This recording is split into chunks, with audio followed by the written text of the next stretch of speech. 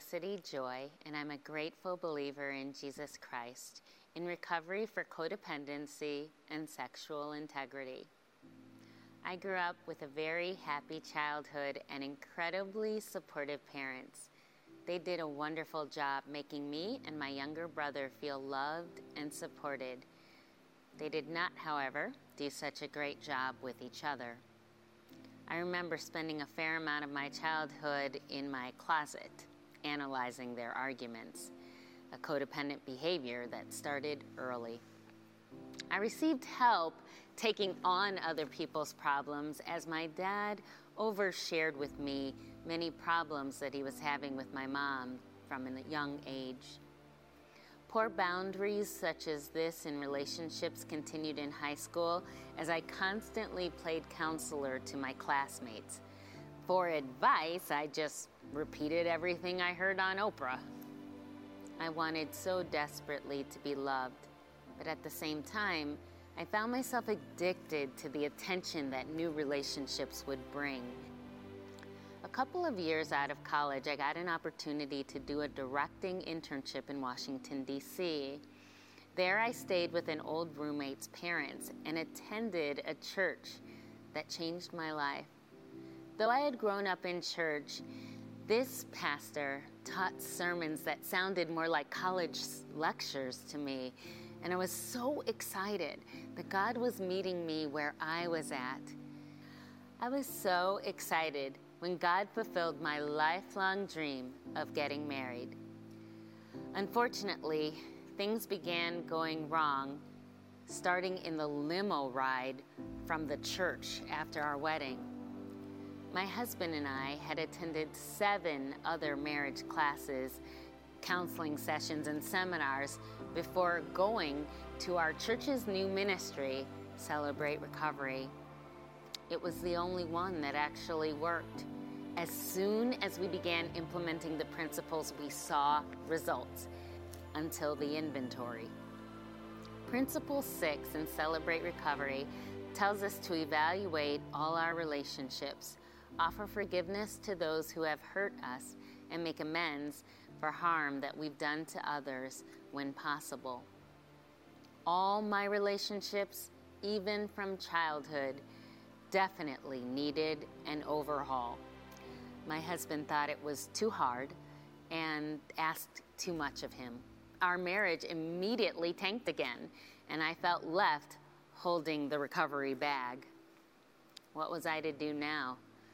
My marriage may not be saved by Celebrate Recovery, but would I?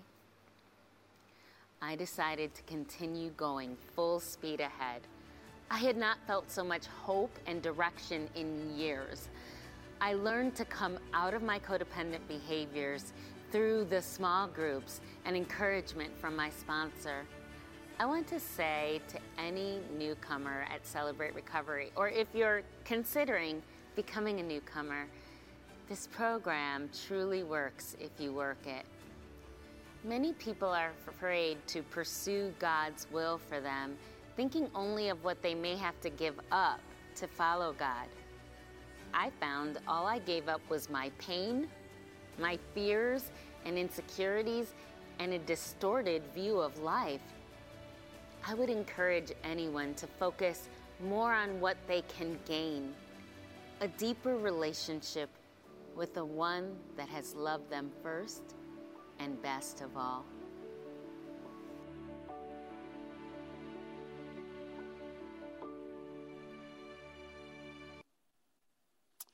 Well, good morning, church, and it's so good to have you here with us. And again, this is such a very interesting and bizarre way that we're connecting, but we're so glad that we can. We're so glad that we had a chance to hear throughout this series, Game Changer, the key stories that we have from friends of ours in Celebrate Recovery. And so we want to thank Felicity for doing that. And the thing with Celebrate Recovery is that they're identifying these game-changing realities, these game-changing moments that they've experienced when they were honest about the fact that they had hurts, habits, and hang-ups that only Jesus could resolve. And so one of the principle that she was working through, that Felicity was working through, is one of the most difficult ones. And so everything I'm about to say to you might come in such a way that's like, whoa, that's a little bit of a steep climb. This is a little bit of Mount Everest for me. And if that's you, I just want to let you know you are not alone. The principle 6 that she talked about from Celebrate Recovery reads as follows. Evaluate all of my relationships, offer forgiveness to those who have hurt me, and make amends for the harm I've done to others, except when to do so would be to harm them or harm others. Another way of saying that would basically be, I have an opportunity as a follower of Jesus in my own recovery to extend forgiveness to others and to apologize to others, except for in situations where my contact with that person would cause more problems than not. Now, a lot of times we out ourselves from the opportunity to step in on a deep level because of that excuse, but there are so many opportunities for us to experience the bountiful happiness that Jesus has for us when it comes to this issue of forgiveness. Now, everything in Celebrate Recovery is banking on something that Jesus taught in the Sermon on the Mount, and this is no different.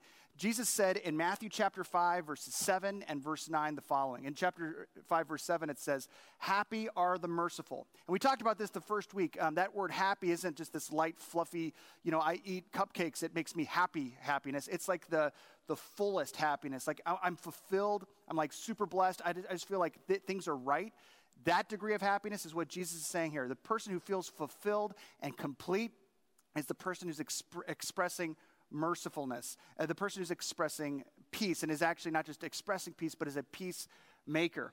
Now, if you're watching this, and maybe you're in the living room and you're not a Christian, or someone just sent this link to you, and you're not a believer, and you're like, I'm not a follower of Jesus. I'm not sure if I buy that whole thing. I just want to tell you that this is something that is actually, you can start applying this even before you're a Christian and see the effect of it.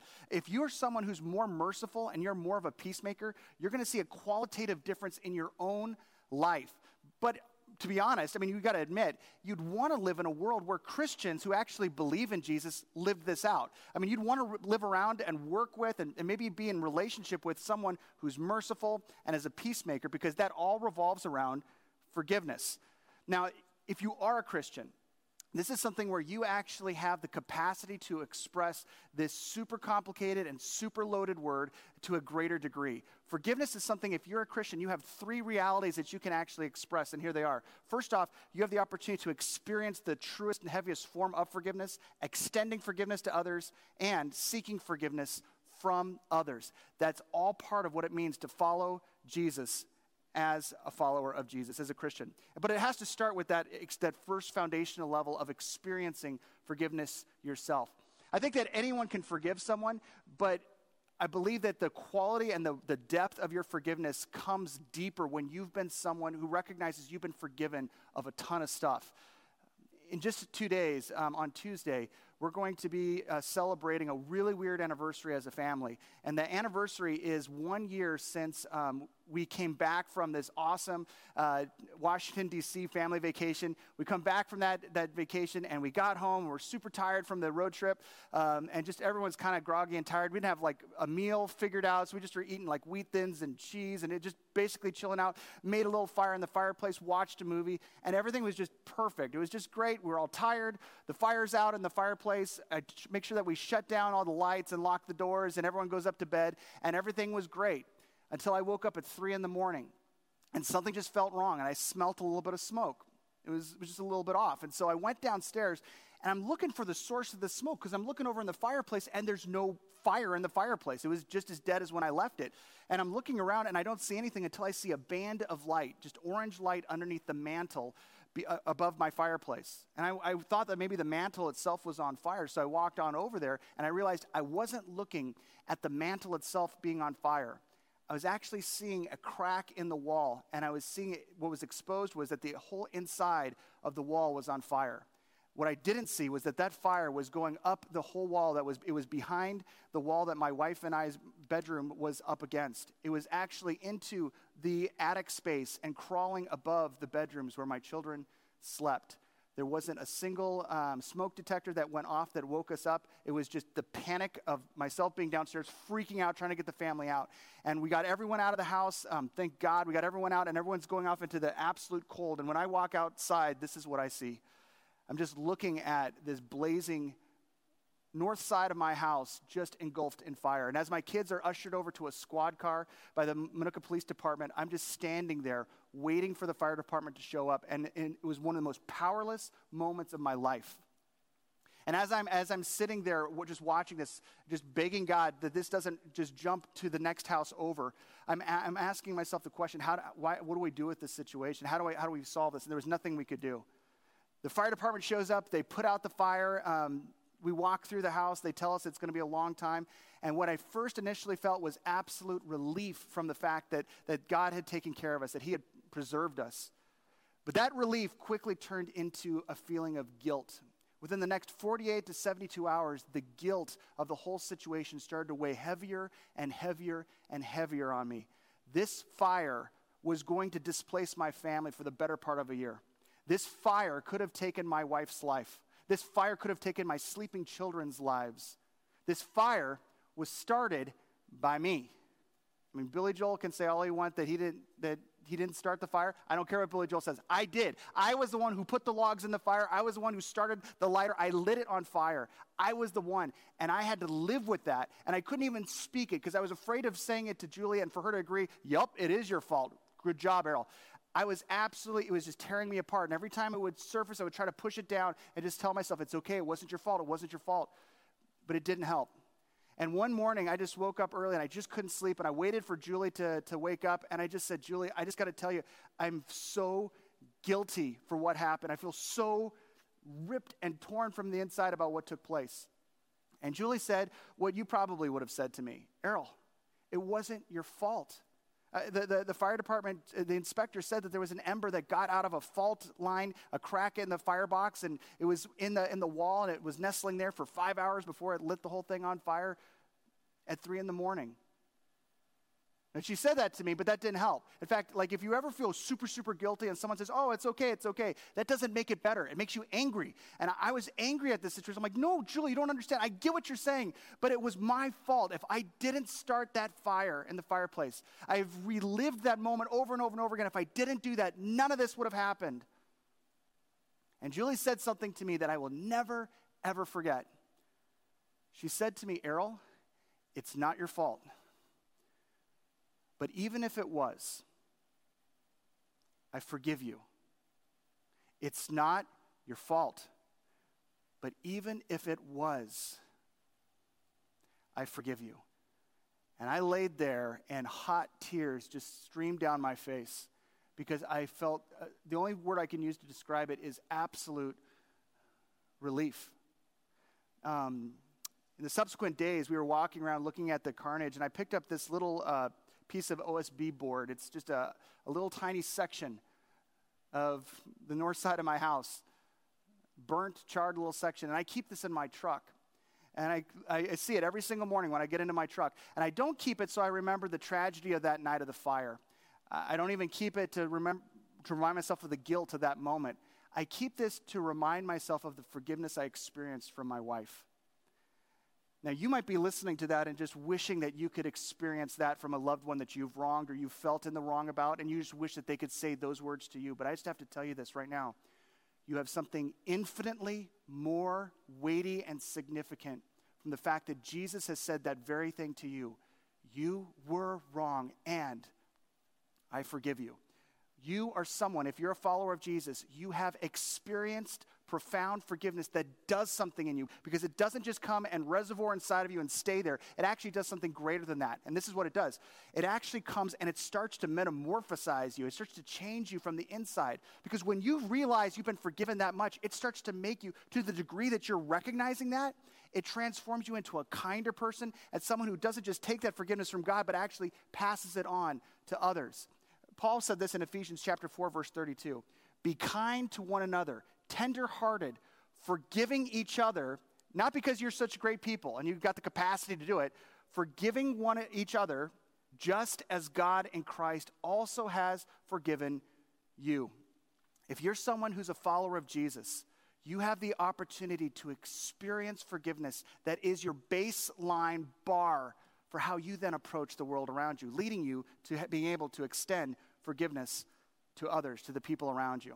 Now, the problem with wanting to forgive, like even as I'm talking about forgiveness, I got to know that there's people that are watching that are probably like me looking for a loophole. Like, but not this type of person or not for something like this, right? Forgiveness is something that we hold off because we misdefine it. So we're going to talk really quick about what forgiveness is not. Forgiveness is not saying these things. Forgiveness is not saying what you did wasn't a big deal.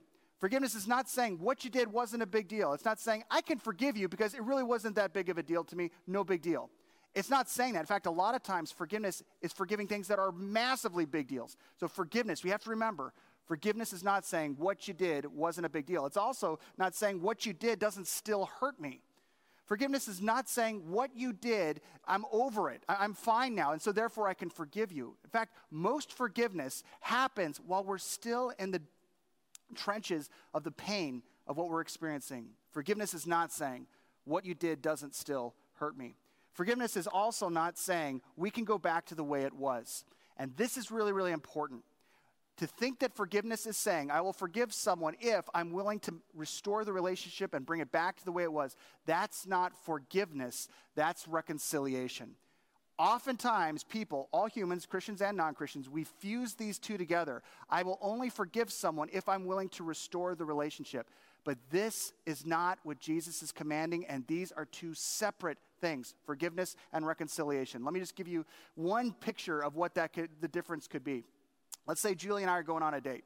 We're going to go to a fancy restaurant, probably Arby's. And so we're going to this restaurant, and we get a babysitter. We get a high school girl. She's 17 years old, and we give her the instructions. We leave the house, and we come back, and we find out that while we were gone, she opens up her backpack, and she brings out tons of liquor. She gets my younger two kids totally wasted, and then she gives them the key to my truck and give them turns to drive around Manuka in it.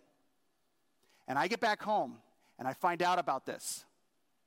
What I wouldn't say to this young lady is, you shirked your responsibilities. You acted illegally. You got my kids drunk. You put their lives in danger, and you totaled my truck. But I'm a Christian, so we're good. In fact, what are you doing next Friday night? Because we'd love to bring you back into being the babysitter for the McFadden family. No. That is not only irresponsible, that is not forgiveness. Forgiveness is what I'm called to do with that young lady. I'm called as a Christian to forgive her, to send the bitterness of what she did away, so I'm not holding it against her. But I'm not always called to reconcile, saying we're going to restore this relationship to where it was before the wrong. When that is possible, fantastic, but it is not always possible. Forgiveness is not saying we can, in all situations, go back to the way it was. And finally, forgiveness is not saying you deserve forgiveness. Forgiveness is not saying I'm forgiving you because you've done enough, you've shown me that you're sorry enough. Therefore, I'm going to forgive you. Or you've done enough to make it up to me. Therefore, I'm now going to award you with forgiveness. No, forgiveness is not that. It's not. In fact, in Jesus' own words in this Sermon on the Mount, we see what he is saying. He says, happy are the merciful. That word merciful, it's a word that's important for us to understand. In Greek, it's eleimon. And eleimon is a word that's describing choosing not to give people the punishment they deserve. Choosing to not give people the punishment they deserve. This is kind of the difference between grace and mercy. Grace is giving someone something they don't deserve. Like, for example, a kid has been super naughty, you love them, and you're going to give them a free gift anyway. So in spite of your naughtiness, you don't deserve it, I'm going to give you this gift anyway. That's grace. Mercy is not giving someone something they do deserve, not giving someone the punishment they have coming to them, something that should be a negative reaction that you have every right to express. You are making the decision not to express it in its fullness. That's mercy. And so when Jesus says the most fulfilled people are the merciful, that is what he's describing. And so if you're someone who's been holding off on forgiveness because you thought it was any one of those four definitions, I got great news for you. You don't have to hold back from the happiness that Jesus has for you one more day. Today, you can step into the blessing of what he has for you because he didn't describe any of those things as the thing that he was after when he was saying, be forgiving, be merciful. In fact, we can actually see what forgiveness means. Forgiveness is the conscious decision to no longer want for that person the same pain they inflicted upon you. Let me say that again. Forgiveness is the conscious decision to no longer want for that person the same pain they inflicted upon you. This is another word saying, listen, you hurt me. You hurt me, and you should not have done what you did. But I am making the decision to no longer expect the pain to happen to you that you inflicted upon me. I'm no longer holding out for that. I no longer desire that. I'm sending the desire for your downfall away from me so that you can experience something else. And that's not my business, but I'm choosing to make it my business to send away that bitterness. Another thing that forgiveness is it's not a one and done. It is ongoing. I talk to a lot of people who are in situations where they get really frustrated in their Christian walk. Like, they know that they're supposed to forgive. And yet, they're still like broken up about something that's taken place a decade ago. Or like, man, I still can't get over the fact that I forgave my dad for that way back then, and it's still bugging me. Or I can't get over the fact that I forgave my ex, or I forgave my kids, or my parents, or my spouse, or my employer for what they did and said in these situations. And yet, it's whenever I think about it, it still hurts me. It still aggravates me. It still raises my blood pressure. Forgiveness is not a one and done. Humanly speaking, it is not a one and done. The only one forgiveness is a one and done with is the Lord himself. For you and me, it's an ongoing process. And this is what it looks like. If you've been really wronged and you have to forgive something incredibly painful, it's going to start with you making that decision on a minute-by-minute basis. I am choosing in this minute the conscious decision to no longer want for that person the same pain they inflicted upon me. And then over time, it's going to get to a point where you're not even thinking about it except for every hour, and maybe a couple times a day, and then a couple times a week. And then over time, it's going to start to dissipate. The reality is it's going to find its way back in. Life has got a way of recalling the things that most cause you the most pain and scarred you the deepest. Something's going to happen that's going to trigger that. It's going to remind you of what took place. But here's the great thing that you have as a Christian. You have the decision to, again in that moment, make that decision again. I'm not going to be identified by this anger. I'm choosing in this moment to send that anger away, to send the bitterness away against this person and expecting that bad happens to them. I'm sending that away. And the more you do that, the more you are shaped by that act of forgiveness, and you become more and more merciful. Now, if you're not a Christian, you may have heard Christians talk about how vengeance is not something that we take. We're like, oh, I don't take vengeance. The lane of vengeance is not something I go through. I want to go through the lane of forgiveness.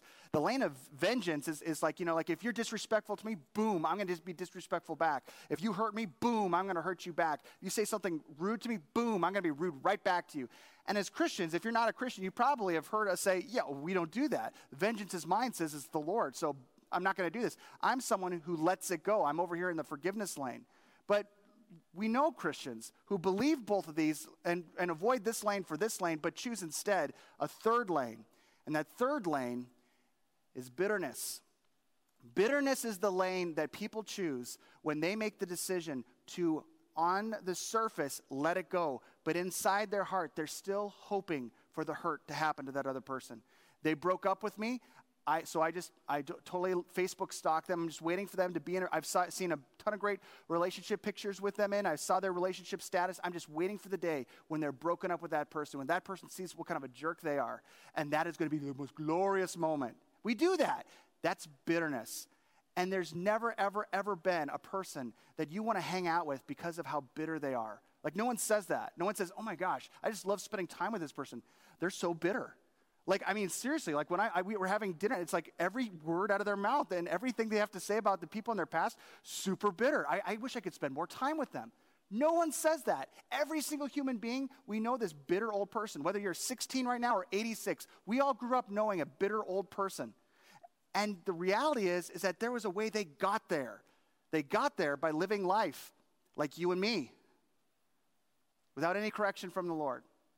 If you don't want to end here, learn to recognize the bitterness in your heart and live a merciful life by not giving that person what they deserve in your heart, holding on to the pain. Instead, choose forgiveness. Extend the forgiveness to others. And what that does then is it gives you the capacity to take the third and a little bit more painful and difficult step, which is seeking forgiveness from others. One of the things that we see in this is Jesus' words in verse 9. He says, "Blessed are the peacemakers." Now, I've always thought about that coming from the angle of I like to watch other people's drama. They're messed up. I'm going to come in and try to help them. And ignoring the fact that oftentimes what Jesus is calling us to do is recognizing that we need to be peacemakers in the wars that we start too. You and I have a tendency and a capacity to start wars. We're not peacemakers just by ourselves. In my family, one of the things that my wife and I have with our kids is we have a zero grudge policy, like no grudges. And it's basically because we don't want drama. We don't want drama with our kids, and we know that if you have resentment and you're holding on to that, and you just let it go day after day after day, it just builds up layers of resentment, and that never leads anywhere good. And so we want to work through something, we want to talk through something, but no grudges. And we take that policy, that principle to an obnoxious level. And let me explain what I mean. If like when Micah was in high school and Carson was in the house, they're both in the house and they're brothers and they're getting under each other's skin. What Julie and I would do is we would talk it out with them and they're still like, frustrated and everything else. And then Julie and I would say, okay guys, Carson, Micah, stand up. Face each other. Now give each other a hug for 30 seconds. And they hated it. We loved it. Now, you might, if you're a kid at home, you're like, we are never going to do that, Mom and Dad. That is like, we're never going to do that. That's madness. And if you're an adult in the room, you're probably like, you're right, that is madness. Pastor Errol and Julie, they have lost their mind. That's psychotic. Their kids are going to be in counseling for years because of that. And you might be right, but this seemed like a good idea to us until our kids turned it around on us. Because our kids are not the only ones in the house that can be the worst version of themselves, especially when you have a shelter-in-place scenario. Julie and I are not the best version of ourselves with one another sometimes. Some of you out there, you have awesome Hallmark, movie lives and everything goes great. That's not the McFaddens. We get under each other's skin sometimes. And when we do, sometimes my wife and I were just at each other. And this past week, that was exactly what took place. Just everything was just adding up and all the stress. And we were short with each other. It was disrespect. It was awful. And Carson, as we're just starting to quiet down, Carson raises his voice. And he looks at us and he says, Mom, Dad, stand up. Face each other. Now give each other a hug for 30 seconds. It was awful. It was messed up, and I hate it because I'm not naturally one who wants to make peace. Honestly, and Julie, we're both super stubborn, and so that is something that's difficult for us. But I'll be honest with you, it comes down to pride. All of us have a terrible thing with pride where we have a yeah, but they problem. We have a yeah, but they. Like, you should apologize to the person you've wronged. Yeah, but they did it first. Yeah, but they do it the most. Yeah, but you should have heard what they said. And this problem that we have with one another keeps us from actually apologizing and being the peacemakers that Jesus called us to be. And what it boils down to is pride. We feel like I'm not going to lower myself after all that they did. After what they've said, I don't even understand why they're angry at me. They're blowing this out of proportion. Sound familiar? All of us do that. So what's the solution? Jesus. If you're a Christian, you have the capacity to recall the fact that you have been forgiven much. You've experienced the forgiveness. And the entry level experience of that is acknowledging to God that you have wronged him. You haven't wronged someone who's wronged you, or could potentially wrong you. You've wronged someone who's had nothing but love for you. And your wrong is on a cosmic level, and he forgave you. When that took place, something happened inside of you that changed everything. You have the capacity to now go at this in apologizing, and to the degree that you keep Jesus forefront in your mind, apologizing becomes infinitely easier because you're coming to this person knowing that what you're about to apologize to this person for, Jesus has already forgiven you. You're already forgiven. And because of that, you're coming to this person whole. You're complete. You acknowledge that there's parts of your heart that you don't fully understand yourself. So it makes sense that this person who's frustrated with you, you don't get it, that you have the capacity to go and apologize to them anyway because you know that you don't know your own heart. You don't know how you came across. And so you're asking God, give me the eyes to see their pain. Help me understand what they're going through. Help me walk in the way that'll help me understand them. The truth is that each one of us is called into this. And this might be the best time for you. We're right now in a pandemic. What if we recognize that if we came into this pandemic with baggage, we don't have to leave it that way? If you came into this pandemic with damage and baggage, you don't have to leave it that way. There are people in your world that you may need to apologize to, or you may need to forgive, that up to this point, life was so busy and it was so hurried that you didn't give yourself the chance to slow down enough to recognize this cannot be procrastinated another day, another week, another year. That this is the time.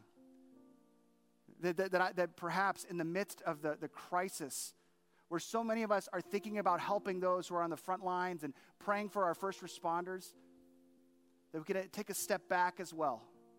That we can also recognize that God may be using this space to deal with the people that we need to do business with. So here's what I want you to do. We're going to have a song that's closing, but I want you to do something very specific and very, very important during the song. I want you to make 2 lists.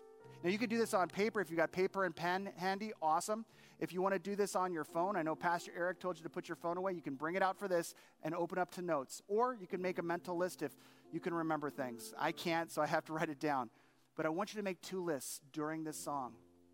First list, the people that you need to forgive.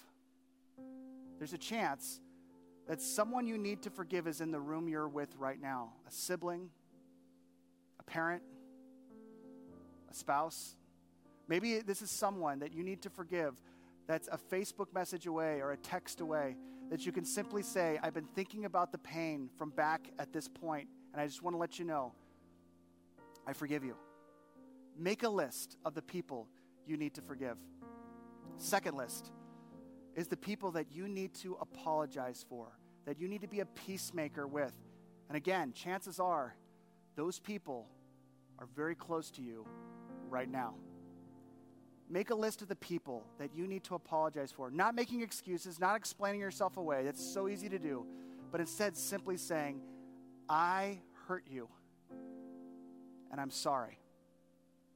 Because Jesus has already forgiven you, no matter what their response is, even if they don't accept your apology, you've done what he's called you to do as a peacemaker.